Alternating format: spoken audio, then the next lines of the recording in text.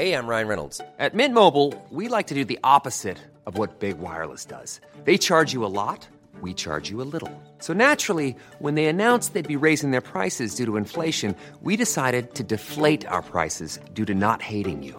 That's right. We're cutting the price of Mint Unlimited from $30 a month to just $15 a month. Give it a try at mintmobile.com/switch. $45 up front for 3 months plus taxes and fees. Promo rate for new customers for limited time. Unlimited more than 40 gigabytes per month. Slows full terms at mintmobile.com. Flexibility is great. That's why there's yoga. Flexibility for your insurance coverage is great too. That's why there's United Healthcare Insurance Plans. Underwritten by Golden Rule Insurance Company, United Healthcare Insurance Plans offer flexible, budget-friendly coverage for medical, vision, dental, and more. One of these plans may be right for you if you're, say, between jobs, coming off your parents' plan, turning a side hustle into a full hustle, or even missed open enrollment. Want more flexibility? Find out more about United Healthcare Insurance Plans at uh1.com.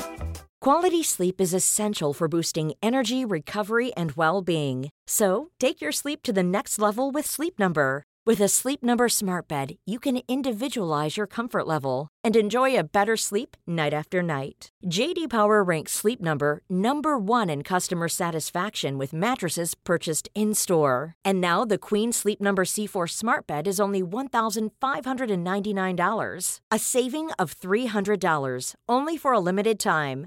For J.D. Power 2023 award information, visit jdpower.com/awards. Only at Sleep Number stores or sleepnumber.com.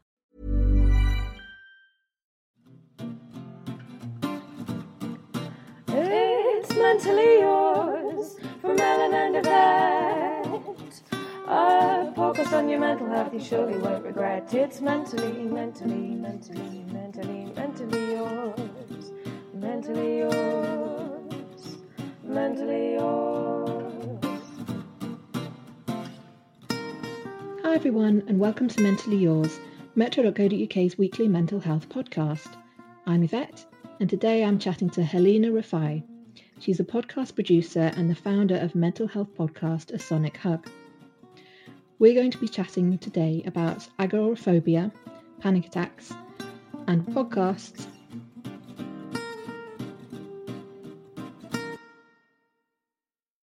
So I think it was, I know it was probably when I was 16 years old. I tried to take my life. I took an overdose, and it was because I was going through some really bad stuff at home. My dad, unfortunately, was domestic abuse. So my father was very physically abusive to my mother, myself, and my brother, and that resulted in quite a lot of things becoming quite difficult. I suppose me questioning my home life and everything like that, and just the fear of waking up every day and wondering what was going to happen physically, in terms of, and this isn't, there was no sexual assault or anything like that. It was mental and physical beating. So I think it was just, that's how it kind of started, and it's just really manifested and evolved throughout my whole life. And it's taken years for me to be properly diagnosed in terms of, I was diagnosed with PTSD when I was around 16, but then panic disorder and agoraphobia came far later, and far too late in my opinion. Mm. And you've spoken really sort of openly about this on your podcast, A Sonic Hug. If people listen to the first episode of that, you really talk incredibly honestly and really in depth about what you went through. What made you want to start off the pod, but also to kind of share that level of detail with people? I think there comes a time in your life when you'll know this yourself, when you've gone through your mental health journey. And I think you reach a certain age and you start to think, I really do not want someone else to have to endure what I've gone through or try and figure out this journey. And I'm not saying, no two mental health journeys are the same, but there's similar themes, there's different things that, we can experience collectively.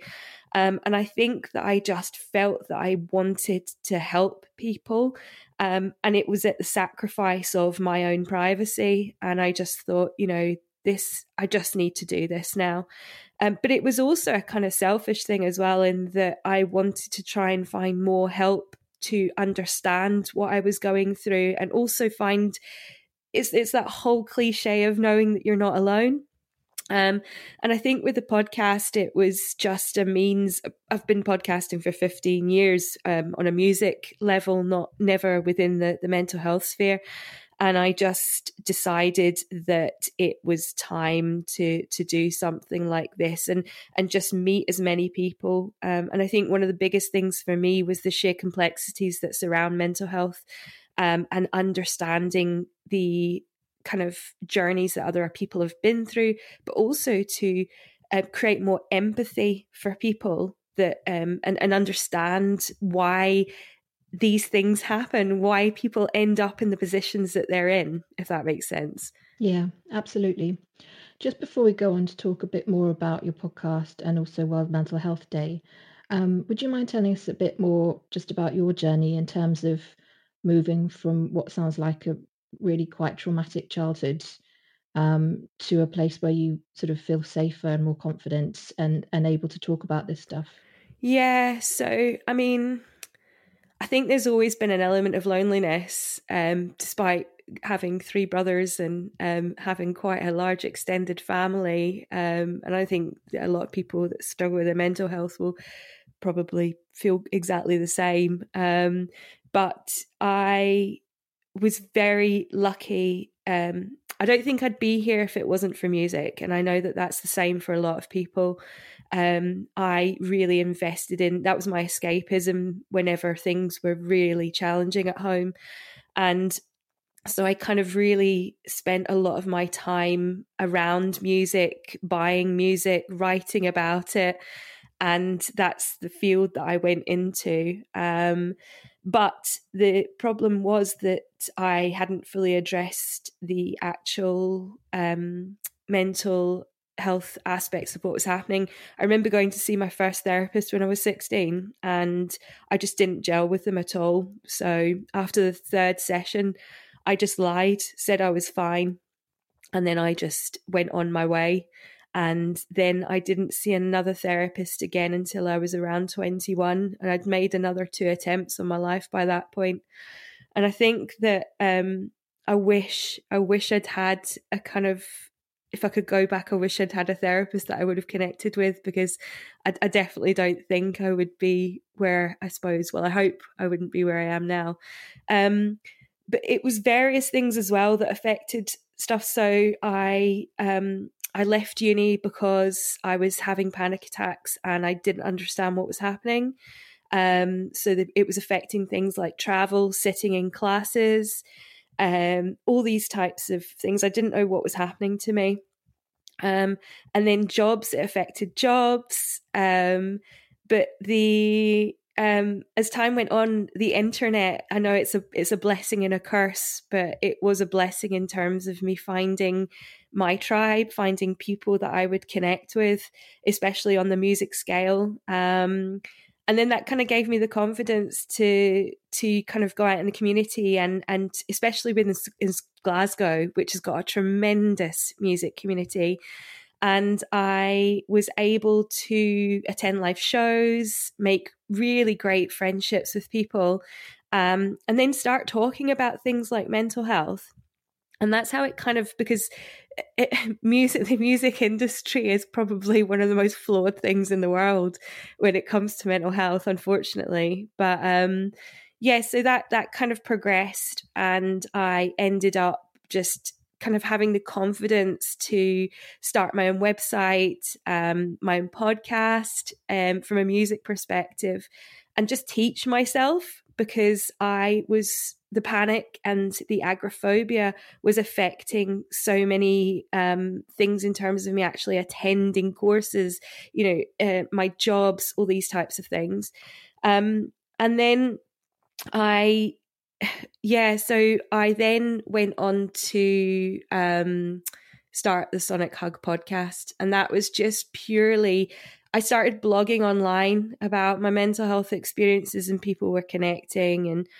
And I suppose it's like many people, you start to think, right, okay, this is actually helping. And that's when I started talking to people and hearing their stories. And it's really helped me a lot. It's really given me a kind of a great respect for people, but also it's changed my perceptions of people wildly. I think there's been a lot of talk from some of the guests about crimes that they've committed, or things that they've been through, acts that they've done. You know, I think sometimes when you experience mental health on a really extreme levels, at times you can hate yourself, and you can hate the things that you do and what you become. There's a real anger at times, and you can be really, I've been so horrible at times. And I think that by kind of really understanding the catalyst for that, you develop a deep empathy for people. And I think that that's the thing I've probably been most grateful for. And so that's how it's kind of got to the stage that it has. And I suppose now it's more about having that passion for helping, I guess. Mm. You've mentioned in there that you've struggled with agoraphobia. Would you mind telling us a bit more about that and how that affects you? Just because I think a lot of people have quite a preconceived notion of what that means. Sure. So the first time I experienced it, I was in my early 20s, and I lived in a basement flat and in Glasgow. And I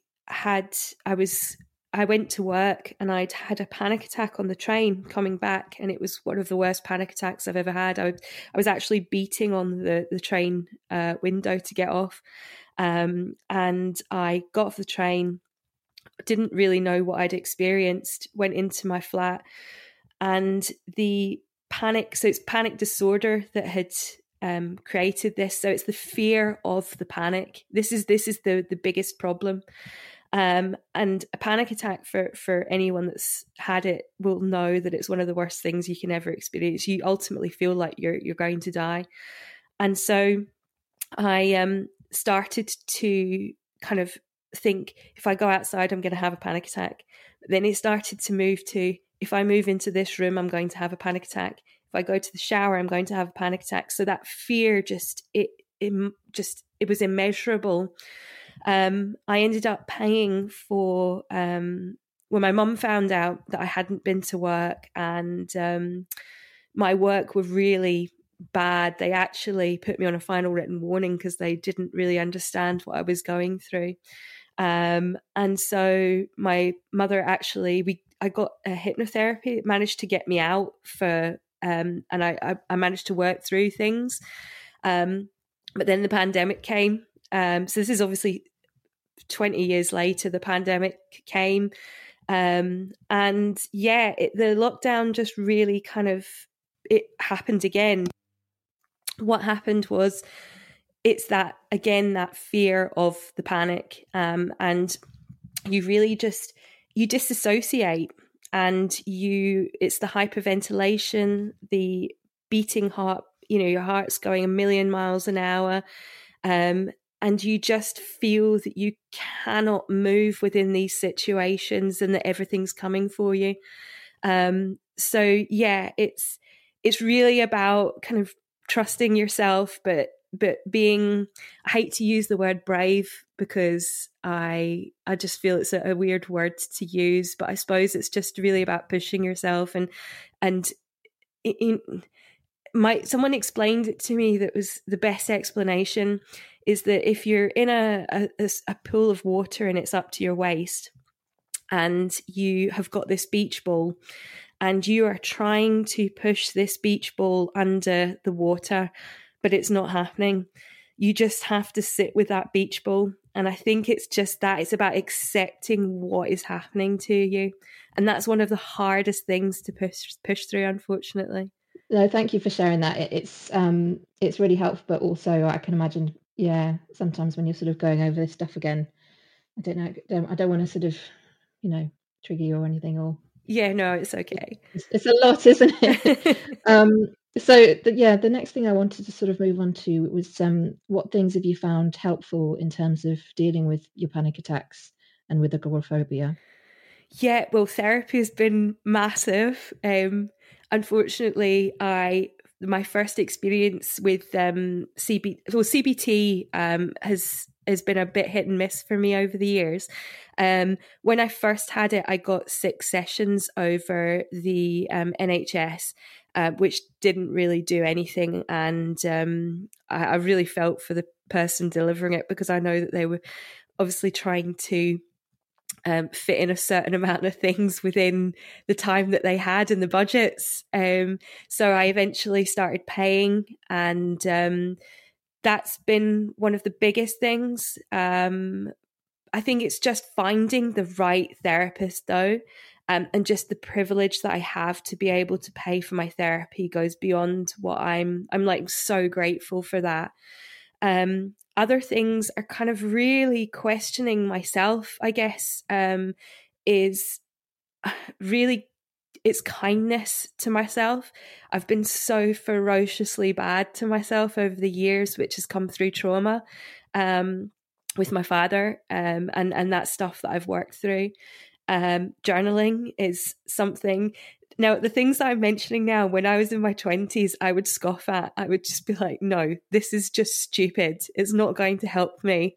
But now I've actually done them and they are helping. I think also just mindfulness, being in the present, just trying to not focus on my thoughts. My thoughts are, for many of us, can be debilitating, and the way that we kind of question ourselves, and breathing. So breathing, for anyone that has panic attacks, is probably one of the biggest things. So you hyperventilate, and it's really about kind of taking time each day to properly sit and practice, so that when you are in those tricky situations, you start to kind of immediately go to that toolbox that you've created for yourself. And then when it comes to agoraphobia, it's been things like introspective work. So actually bringing on feelings of a panic attack within, and just exposure therapy, which I think that more people kind of really need to know about. And I wish I'd known about it when I was younger, just about kind of it's about really small steps, not immediately just going outside. It's about, can you put your hand on the door handle of the front door, see how many times that you can do that until you're bringing your anxiety down. So there's been so many different things, but they've kind of all come together and helped build up. I'd like to talk a little bit more about a sonic hug now. Tell us about some of your most memorable guests. Wow. So there's some that have kind of, I suppose, affected me more than others, but they've all equally been really special. I think one of the ones that really stood out for me was a young woman called Jassy Earl. She lost her father, and she had a problematic relationship with her father, and she was speaking about how grief had affected her mental health, and it still does. And it was the way that she spoke about the loss and the moment that she realized that she'd lost her father. And it took me a few weeks. Usually I'll edit a podcast quite quickly, but that one I had to kind of keep dipping in and out of, because I've never really experienced grief on that level. And it gave me a real kind of indication of what was going to happen. And it was terrifying, but I was also really thankful for how honest she was in that podcast.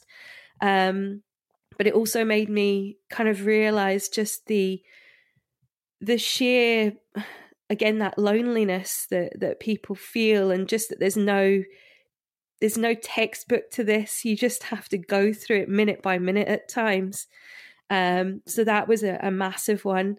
Another one was a woman, Carrie, talking about becoming a trans woman, and just internal struggle, I think, both mentally, but also having to deal with the thoughts and opinions of other people, especially parents at her children's school, and all these things that she had to navigate. And just the sheer bravery and courage that it took to move through that, and just to be the person that you want to be, which I couldn't really, at times I can't really understand, because we're all human and we all deserve to live the life that we want to live. And I think another one was James from Twilight Sad. He's from a band, and him and I have talked quite a lot about mental health over the years, in terms of music industry and how the pressures of it, and also the grief that he's experienced through losing a special friend. But I had no idea what he was going to come in with on that podcast until the day. And then he said it was body image.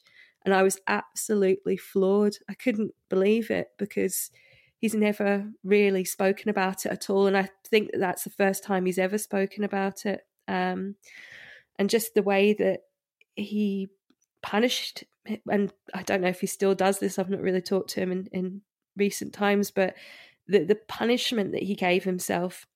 But as someone that struggles with my body as well, it was just so interesting to hear it from a male perspective. And it's something that men don't, obviously, it's not spoken about enough, as a lot of these things. And yeah, I guess the one other one that I'll mention is Jibemi Ayeku, who is a rapper, and he kind of originally from Nigeria, but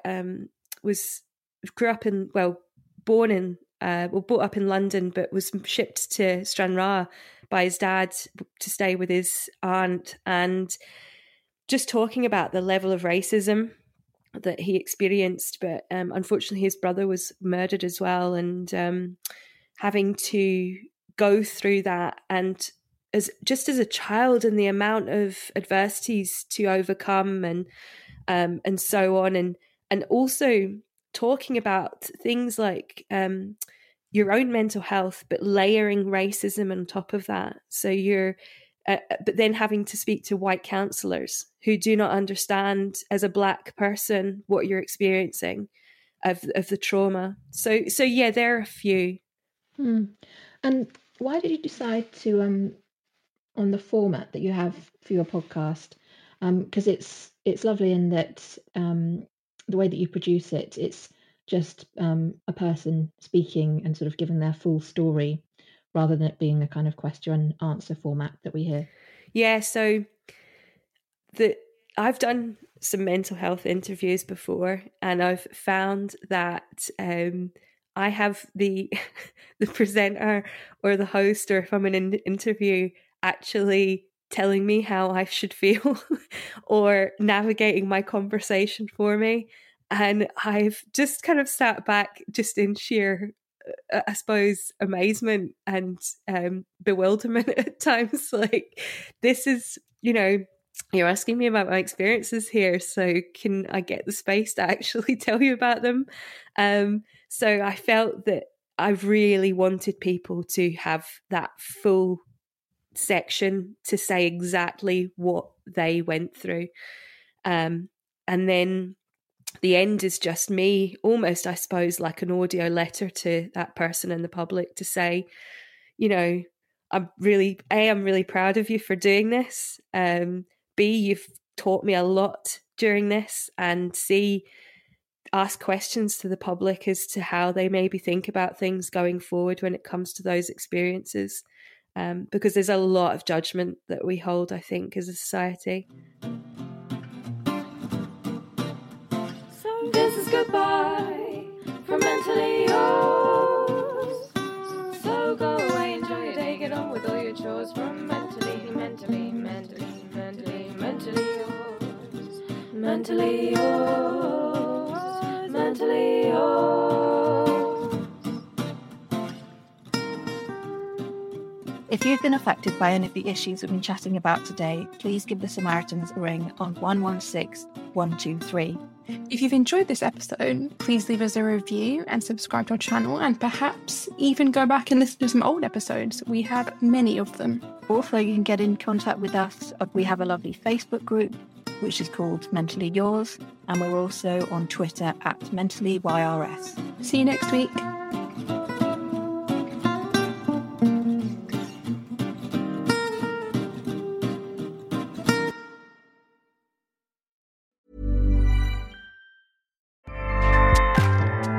Acast powers the world's best podcasts.